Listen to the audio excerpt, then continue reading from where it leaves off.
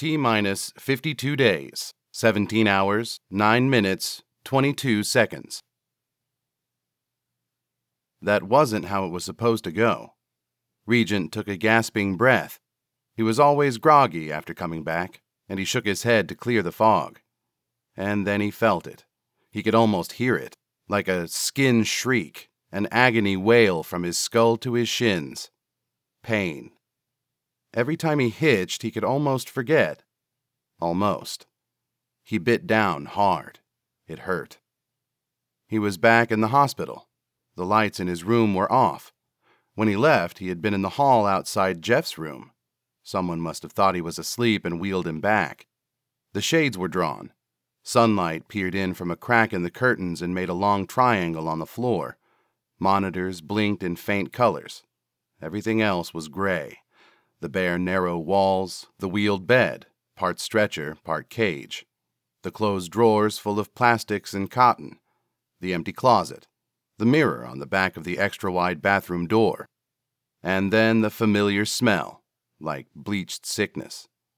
John looked at his reflection. He was a wreck. He wasn't human, not anymore. He was the shattered remains of a once potent man, a soldier. But that man was gone, replaced by something else. The taut-skinned burns that covered a third of his body, including half his head, didn't just give him a slight speech impediment and pull his limbs into odd gestures when he slept. They gnawed. They stabbed. They writhed. They gave him phantom limbs he'd never had. Inhuman limbs. Grasping, angular, insect-like appendages that came and went and were never the same again. He looked down at his left hand, shriveled from the burns and atrophied from the nerve damage. The skin looked like demon flesh, mottled and stretched, lighter than the rest. It was eating him alive, or that's how it seemed. John reached for the bracing bar that hung from the ceiling and pulled his 6'2" frame out of his chair with one bulging arm. He crawled into the long white bed with a grunt, dragging limp, near-lifeless legs. He had been left-handed, before. Now it was his right or nothing. In fact, his right arm was just about the only thing in his body that worked the way it was supposed to. It fed him. It operated his motorized chair. It dressed him. It flipped the cap to the morphine button up and down. Up and down. John laid his head on the starched white pillows and tried to sleep. Hitching wore him out. Wrangling the heavy bull of the subconscious required a strong grip, an all-consuming concentration. He had to be close to Hitch, had to be able to reach out for it, and if he lost it, he'd slip away and leave a body unconscious in the street. There was no way back. A tingle of pain, like a massage ball covered in razor wire, rolled across John's chest up to his neck. He shivered and tossed in the bed. His doctors urged him to use the painkillers. He could have as much as he wanted, they said. But when he took enough drugs to do any good, they blunted his mind, made it just like the rest of his body. He couldn't focus, couldn't meditate, couldn't hitch.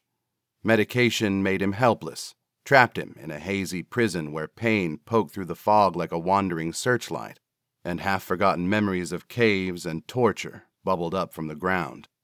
It was the same place that Gabe was hiding. You can't stay there. No one can.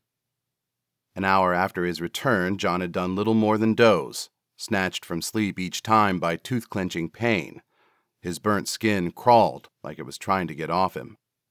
Noises echoed from down the hall. Doctors and nurses argued about the strange return of a coma patient no one had known was missing.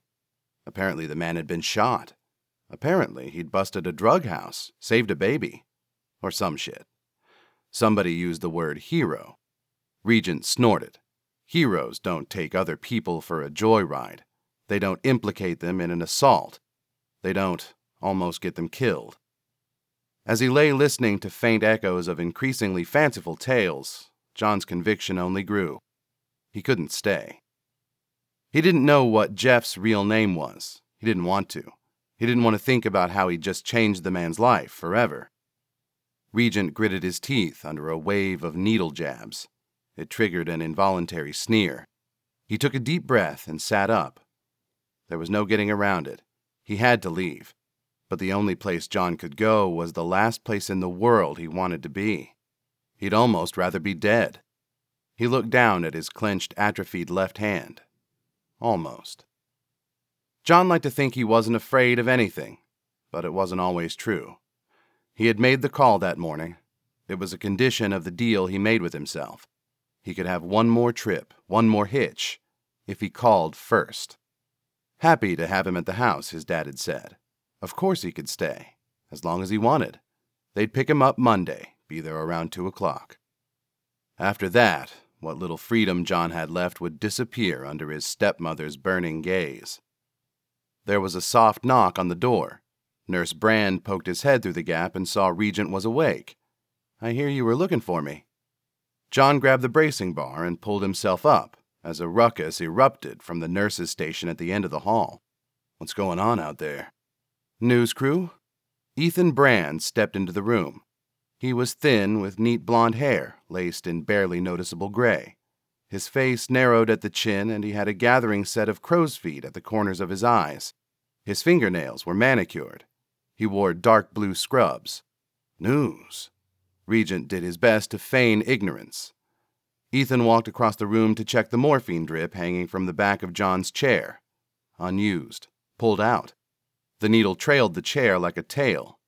Ethan wasn't surprised. "You didn't hear? There was a big commotion today." "I made the call." John wanted to change the subject. "Time to take your stats." So did Ethan. He turned to open the shades. "Already?"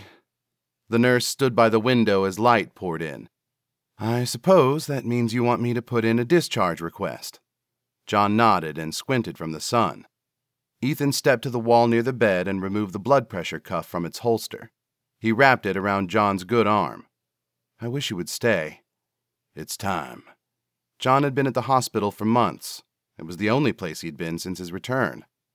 Ethan held Regent's hand as the cuff inflated. It wasn't necessary, but the nurse held it firm. John nodded. He was going to miss his friend. He thought he'd better say that, out loud. He liked to think he wasn't afraid of anything, but it wasn't always true. "I'll miss you guys." The pair had met John's first day at the hospital. That was 5 months ago. John was mean back then, but Ethan met the anger with compassion. Everyone always wanted to rush in. They were just trying to be nice, helpful, and it pissed John off. He'd been hurt plenty of times. He knew how to handle it. If he needed help, he'd fucking ask. But Ethan was different.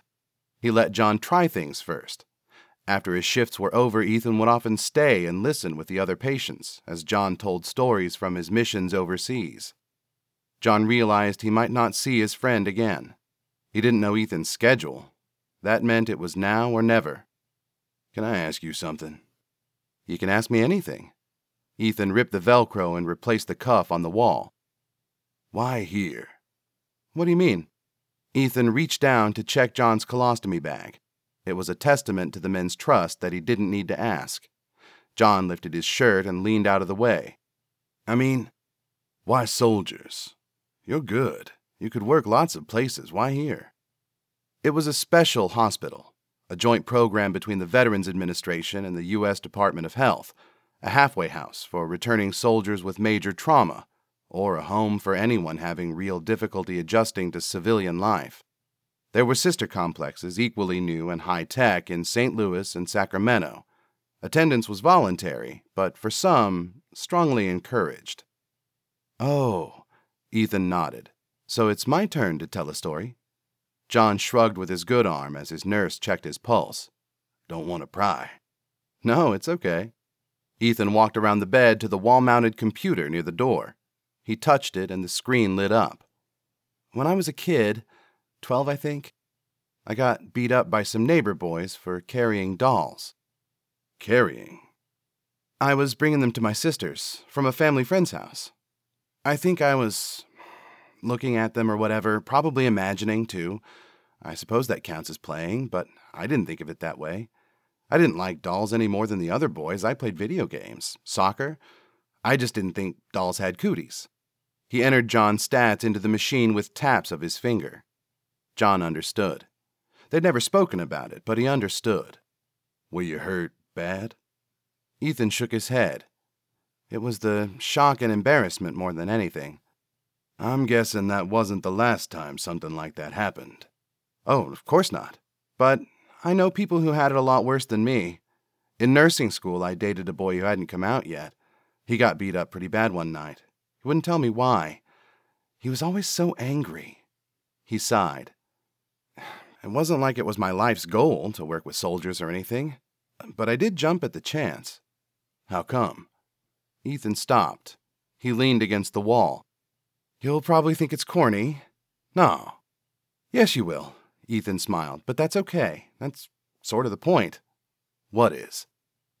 I thought to myself, if I was serious about helping people, if that's what I was doing with my life, then shouldn't I go straight to the top?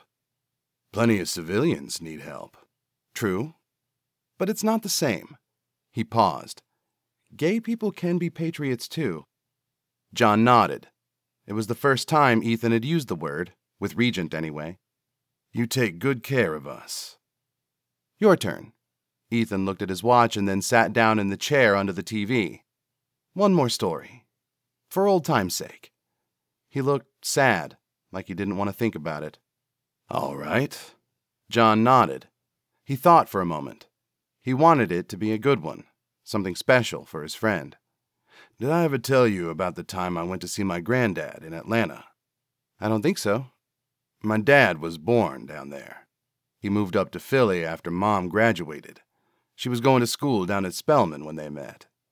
After she died, Dad remarried and we didn't get to see Granddad much, but when I was a kid, I got to stay with him in Atlanta for a few days.